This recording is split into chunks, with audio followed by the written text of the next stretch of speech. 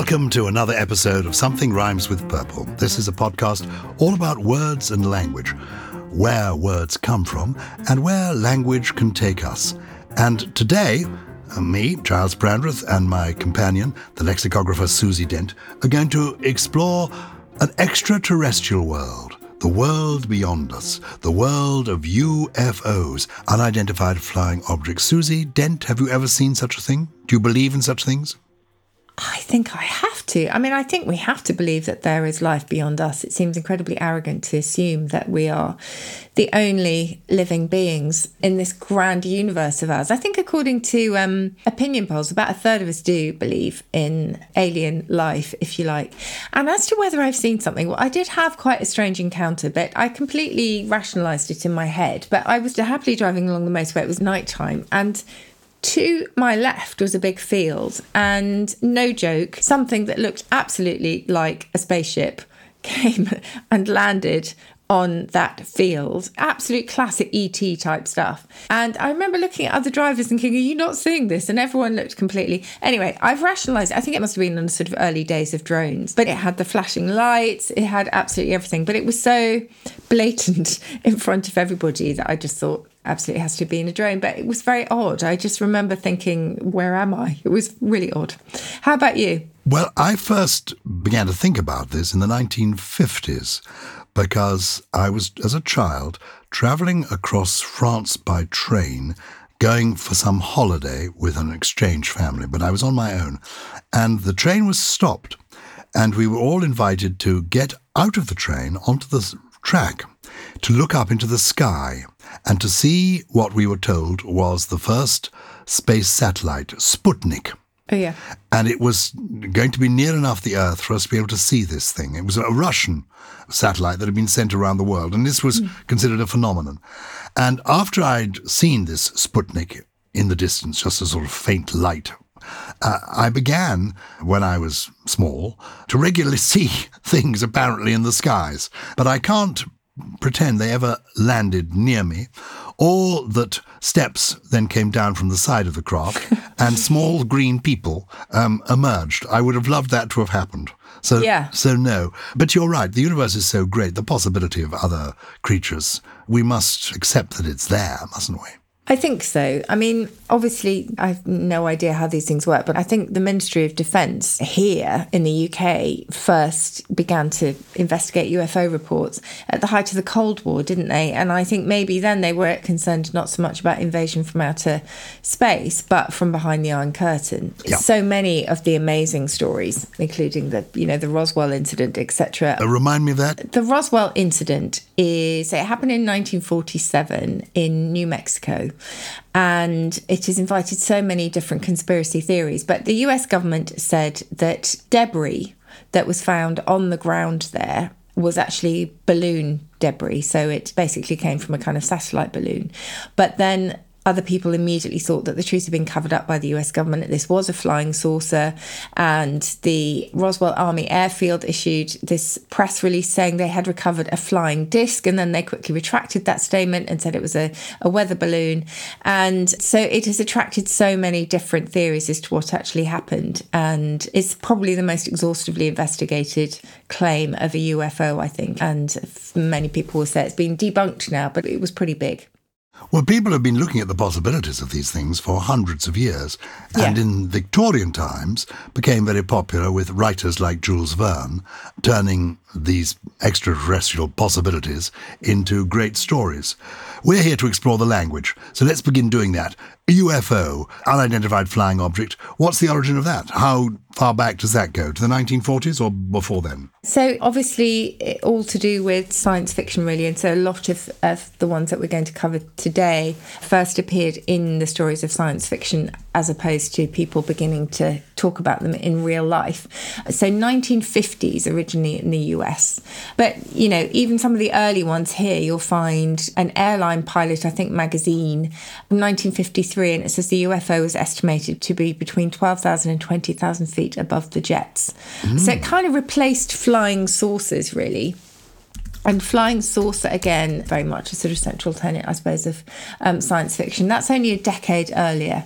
First report there is from the Times, 8th of July 1947. During the past fortnight, reports that dish-like objects, nicknamed flying saucers, have been seen travelling through the air at great speed and have come from the United States and Canada. I mean, did they always look like flying saucers? Interesting that they should be saucer-shaped. Yeah, there's a great podcast, I don't know if you've listened to it, it's called Uncanny. And if anyone likes ghost stories, I recommend it because it basically takes a particular incident or phenomenon, such as, I don't know, reports of a poltergeist, etc., and it kind of investigates those. And it's very much a kind of group interactive thing. It's really good. Anyway, there is one in there of a group of school children in Wales seeing a UFO. I think we're talking about, I don't know, a whole class of school children. And everybody described it in the same way. And it was very much a flying saucer, essentially, with kind of flashing lights and that kind of thing. Some of them saw it as being cigar-shaped, but they all saw it. But it's seen by many as a kind of the result of mass suggestion, and that all the kids kind of went off and talked to each other about it and sort of then subliminally kind of agreed on a shape and things. But the flying saucer, I mean, that shape, I think, has been sort of pretty much enshrined in science fiction, hasn't it, for quite a long time. And the one that I saw from the motorway was pretty much that shape, although it had a sort of dome at the top. I mean, it really was absolute textbook UFO, the one that I saw. But I still can't believe it was just a very strange thing. What is the date for the first use of the word flying saucer? 1947. 1947. Very good. Yeah. Extraterrestrial, that predates E.T., but by how much? Are you a fan of E.T.? I loved E.T. Yeah, I'm with you. Because it's a sentimental story, really. It is about extraterrestrials, but in a way, it's just a charming folk story. But yes. It is absolutely gorgeous. So, yes, obviously it did predate E.T., and extraterrestrial goes back to 1868. Oh. It's actually talking more in terms of astronomy and meteors as opposed to things that come from beyond this earth in the sense that we might use it today, and certainly that it was used in E.T. But yeah, 1868, so quite a long time. The word alien obviously means foreign, doesn't it? Yes, from elsewhere, yeah. From elsewhere. So when do we start calling people from elsewhere aliens in the sense of space-type aliens? Oh, okay. So it was used for a foreigner, if you like, in the 14th century. So it's pretty old from that point of view. In sense of something being strange, unfamiliar or different as an adjective, that's also the 14th century. Gosh. And in science fiction, though, as in an intelligent being from another planet, an extraterrestrial, it's 1929 in sci-fi stories. The alien ship it talks of. Yes, the alien ship, because the idea, I mean, as well as flying saucers, you have spaceships. Yes. And they're not called space planes or space buses, space taxis, they're called spaceships. Yes. Is there a reason for that? Why? Yeah, I actually genuinely don't know the answer to that. It's a spacecraft. I suppose it was maybe coined on the pattern of an airship, and an airship is, huge, and it's got this kind of rigid, very long structure, and it was propeller driven. So maybe that idea of a ship that then kind of bled into the idea of a spaceship. That would be my guess. And the alarming notion that these spaceships would land and then they would abduct people from Earth to take them back to Mars, where I don't know quite why. The people always seem to be green, the people from Mars. little green people. Yes. Why are they green, I wonder, the people from Mars? Absolutely no idea. I think ludicrous. The purple people who are real sci-fi lovers, they will probably be able to tell us, which representations of aliens really, really stuck in the popular imagination and then sort of became these stereotypes, if you like. But to abduct obviously means to be led away. Goes back to the Latin ducere, meaning to lead. And goodness, that's given us so many words in English. That's given us deduce, which is to draw or lead a conclusion from something. To educate, which is to lead somebody out. To introduce, which is to bring or lead into. To produce is lead forward, and so on and so on. To seduce, which is to lead someone away from duty. So lots and lots and lots. But what about Foo Fighters? I've almost not got beyond a childhood comic that I used to read called The Eagle. Oh, yeah. And this featured a spaceman hero called Dan Dare. And he had an enemy called The Green Mekon. It was first published in 1950, the comic, and it went on till the end of the 60s. I think they tried to relaunch it a few times. But there were marvellous stories, brilliantly illustrated, and that was my introduction to science fiction. And I don't think I really ever got beyond that. So Foo Fighters are beyond my ken. Tell me all about them. Who are they? What are they doing? Okay, so the Foo Fighters are a band, really, really popular band. Very sad news recently that Taylor Hawkins, their drummer, incredible drummer, died back in March. I knew about that. I didn't know they had to do with the space. I read about this poor man. But what have they got to do with extraterrestrials and the other worlds? Foo Fighter, it became a slang term for an alien spaceship or a UFO.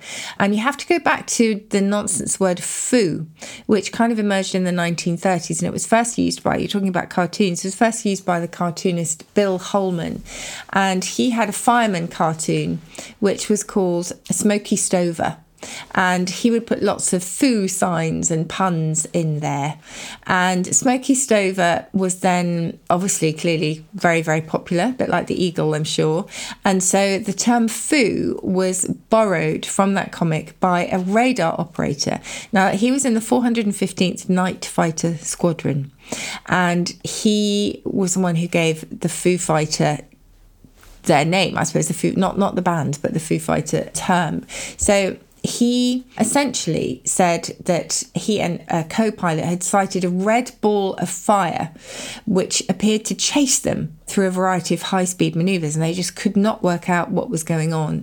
And Myers apparently became extremely agitated, and when they landed, he, according to the story, had a copy of the comic strip tucked in his back pocket and pulled it out, slammed it down on the desk and said it was another one of those fucking Foo Fighters, and stormed out. Ooh. So it's said that he was the one who coined the term, if you like, for UFOs and alien flight crafts based on that Smokey Stover cartoon.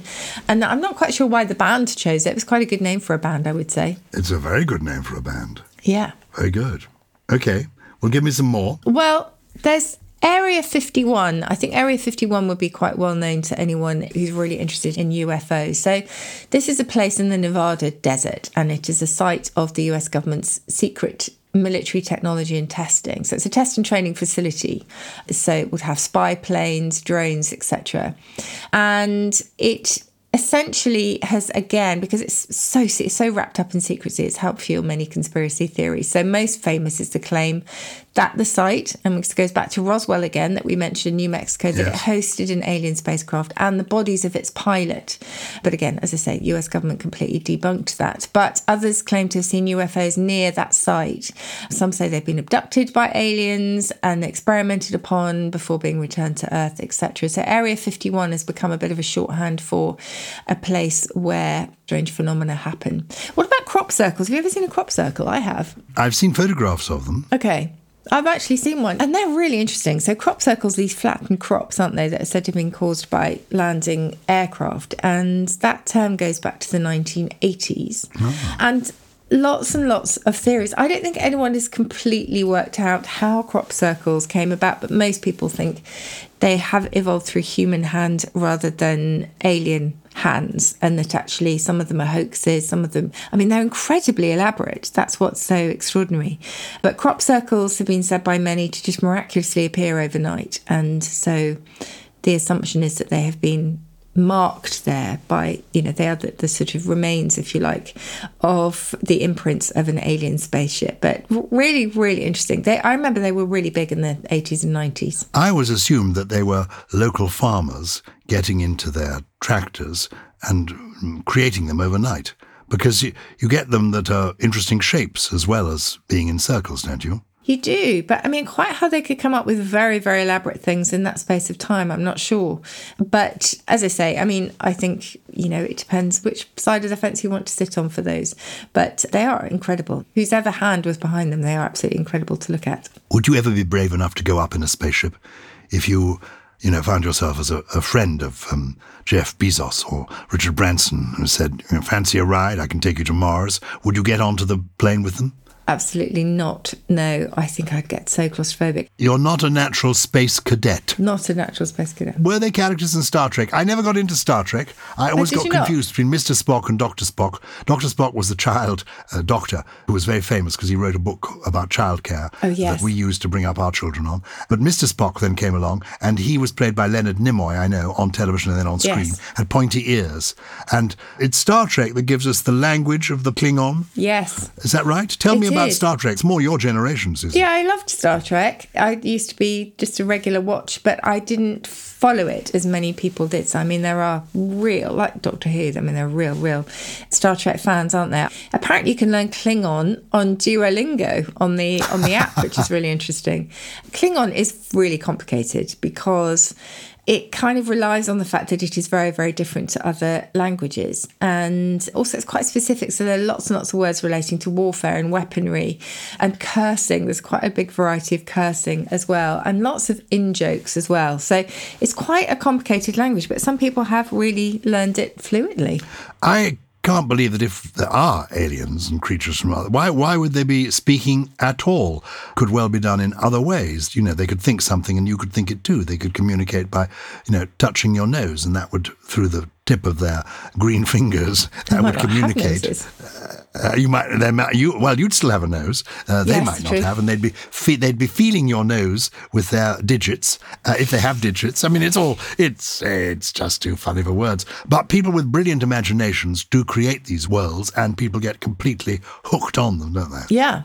I mean, I would genuinely be really, really interested in looking at all the now declassified information on military UFO sightings. And I suspect that the Purple People will know a lot more about this than we do. But there is absolutely no doubt that there are lots and lots of recorded instances of unexplained objects. And some may have explanations from meteorology or astronomy, but a lot of them probably wouldn't. So I would absolutely love to look at some of the evidence for this because, as we say, I think there is bound to be something out there, but possibly not green. Well, if you are a purple person with something to contribute, or even better, if you are a purple person from outer space, if you are an alien listener, we are here with open arms, ready to welcome you into the Purple family. Do get in touch. If you can use conventional means, that will be easier for us. It's simply an email to purple@somethingelse.com, and it's something else without a G in the something. Yes, absolutely. So that would be good. And just to remind people as well about our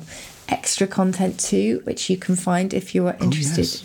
Giles and I have done various little bits and bobs, haven't we, of subjects that are close to our hearts, swearing for me and poetry for you, I would say. Yes, that's the difference between us. And you can get hold of this by joining the club, as it were. It's $1.89 a month, and you get all the episodes ad-free, and you get discount codes on the merch and things like that, as well as access to these exclusive extra episodes. So that's all fun. But you also get a break. We throw in a break. No extra charge. Okay? I've just got to take a call. There's some little green people on line 2. I must just have a word with say them. hi for me. Welcome back to Something Rhymes with Purple, and we're coming now to, I think, Giles, this is probably my favourite part of each episode, which is when we hear from the Purple People and just look at their emails and their questions, because it always sends me scurrying off in different directions. And we have one, I think, from Ian Farthing, a Purple person. Dear Susie and Giles, I've heard that when an actor plays a role, the term derives from Shakespearean times, when paper was scarce and it was too expensive to give each actor a whole script. So they gave him a cue script, which was just those actors' lines and the preceding couple of cue words. When the parts were being handed out to the actors for rehearsal, they would be given their cue script rolled up in a scroll.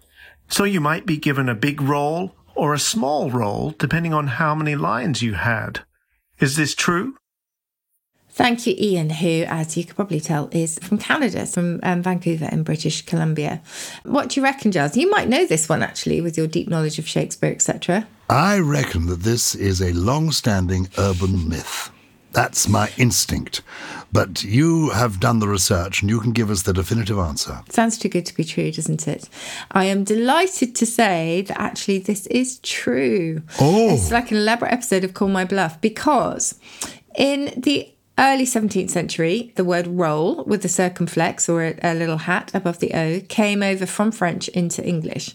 And that in turn does go back to an old French word, roule, meaning a roll. And this was indeed originally the roll of paper on which the actor's part was written. So roll, as in R-O-L-E, and roll, R-O-L-L, are actually very, very close siblings and very intimately linked when it comes to the theatre. And it reminded me as well of a rigmarole. You know, rigmarole is a sort of palaver, isn't it? It's a lengthy, complicated procedure. And that goes back to ragman roll. And a ragman roll was originally a legal document that recorded a whole list of offences, but it was again in scroll form. So you would unroll it and you would look at the entire list of offences and other legal cases that were on there. And because it was so long and slightly unmanageable, rigmarole became the long rambling thing that we associate it with today. Oh, well, that's fascinating. And I wouldn't have discovered that if it had not been for that intriguing inquiry there. So thank you very much indeed, Ian Farthing in Vancouver. We're going to stay international for our next letter, which comes from Joseph Fry. And we're going to stay in a way in the world of Shakespeare, because I think immediately of Sir Toby Belch, the character in Shakespeare's play Twelfth Night. You'll see why. Hi, Giles and Susie. I'm writing from Cincinnati, Ohio, and I'm also an avid purple person. Thank you. The other day, I was thinking of the three words belly, belt, and belch. I found it interesting that all three begin with B-E-L and are related to the stomach waist area in one way or another. I was wondering if these three words have related etymologies, or is this just pure coincidence? Well, what is the answer for Joseph? I'm not sure if it's pure coincidence, because I always hesitate before saying no, absolutely no connection whatsoever, because at some point, as you know, the word detectives and the word detection carry on, and so it's quite possible that there will be some ancient root, perhaps in this sort of reconstructed language that we have called Proto-Indo-European, where we will find some connection, but they did all start off with something very different. So I'll go with belt first. That did look very different. It goes back to an Old English word, but ultimately a Latin word, balteus, so not with an E, B-A-L-T-E-U-S, which meant a girdle. And actually, you know Baldric in Blackadder, the brilliant comedy series that was called Baldric? The character, yes, played by Tony Robinson, yep. Yes, so baldric it might possibly go back to the same idea, this balteus in Latin, because a baldric was a belt for a sword, which was worn over one shoulder and reached down to the opposite hip. That was a baldric. That was why baldric was so named. So probably a link there. Then we're going to go to belch. Now, that is probably simply imitative of doing a belch or a burp. And in Old English, it was similar, belcherton. So that one, it pretty much reproduces its sound. And then we have belly, which again is apparently unrelated. So that goes back to the Old English bellig, B-E-L-I-G, which came, as you can probably tell, from German. And a bellig was a bag. And the idea is of something being full or swollen or sort of quite inflated, which is why quite often your belly gets very big and very full. So three very, very different roots into English. And I suspect, certainly not in recent times, linguistically speaking, and there is no connection. But who knows? Maybe going all the way back, there may be a few threads here and there. An intriguing question, prompting some very interesting answers. Thank you, Susie. And thank you for corresponding with us. Wherever you are in the world, if you want to get in touch, the easiest way is to email us. It's purple@somethingelse.com. And we do see all the emails, and we cover as many of them as we can in each episode. But we have to find time also for all the other good things we have to offer, which always includes a trio of intriguing words researched and loved, cherished, and shared with us by Susie Dent. What are your three words this week? Well, Giles, are you a pingler? Do you play with your food? Do you sort of eat in a slightly picky way, or do you just tuck in?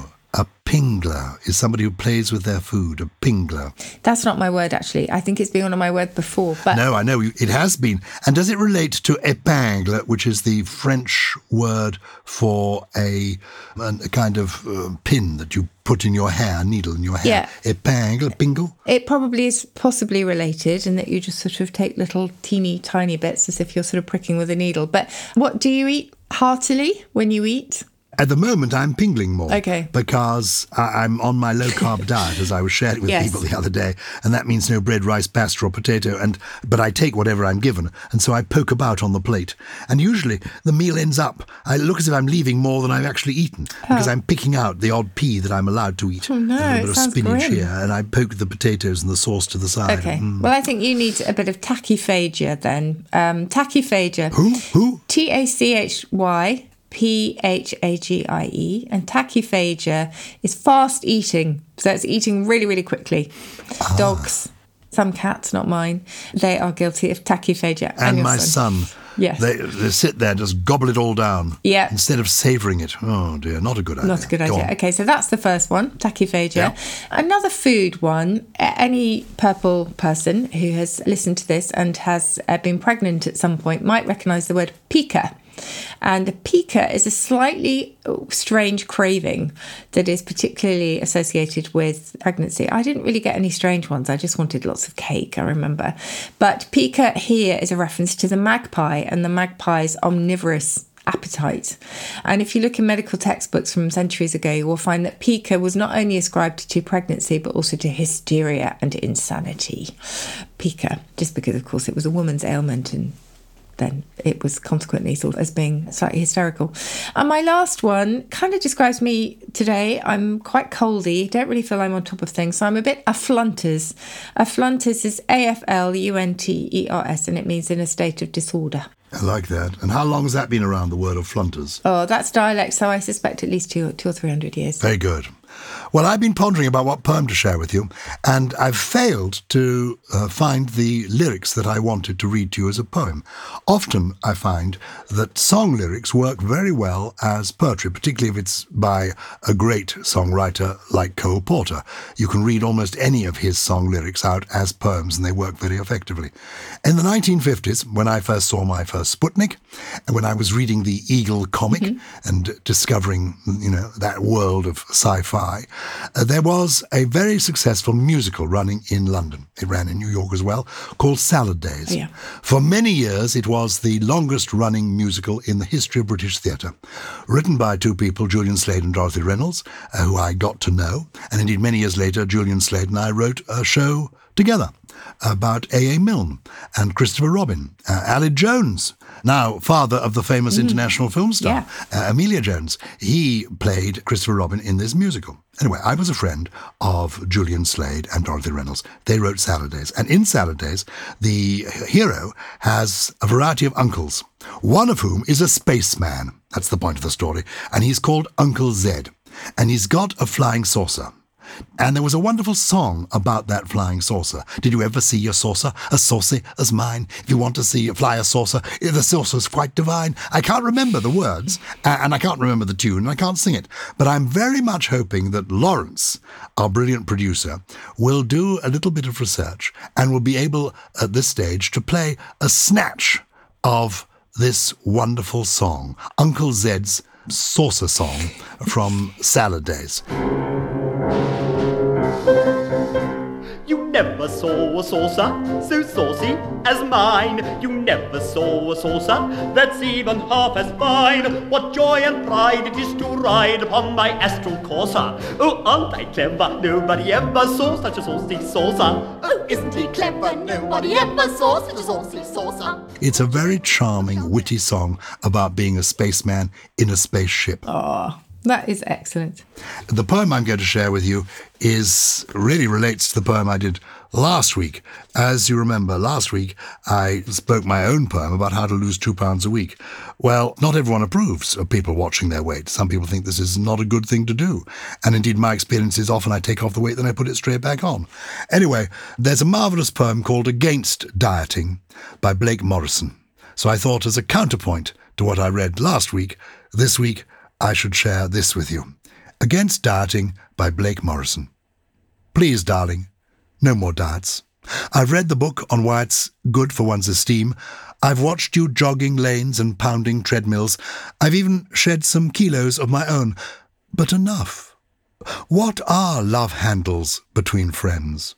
For half a stone, it isn't worth the sweat. I've had it up to here with crisp bread. I doubt the premise, too. Try to see it from my point of view, I want not less, but more of you. I like that. A nice poem, isn't it? It is a nice one. Really sweet. Thank you so much to everybody who has listened to us today and followed us through our, I hate the word journey when it's used like this, but you have been there for us throughout our, how many shows is it now? Oh, hundreds. There's a whole back catalogue. My personal trainer, I use the word rather loosely, my friend Tamsin, who sometimes exercises with me, she only discovered us a few months ago, and she's been working her way gradually, and she does it every evening when she's making supper. She listens to a different episode. She's almost caught up. Oh, well, hello to Tamsin. So thank you for that. And do please keep getting in touch. We love your questions. As I say, favourite part of the show for me. purple@somethingelse.com is the email address. purple@something, without the G, else.com. Something Rhymes with Purple was, Giles, produced by Lawrence Bassett and Harriet Wells, with additional production from Chris Skinner, Jen Mystery, Jay Beale, and what can we say? Well, he was the original afflunter. Oh, right, yeah. It's Gully. It's all over the shop.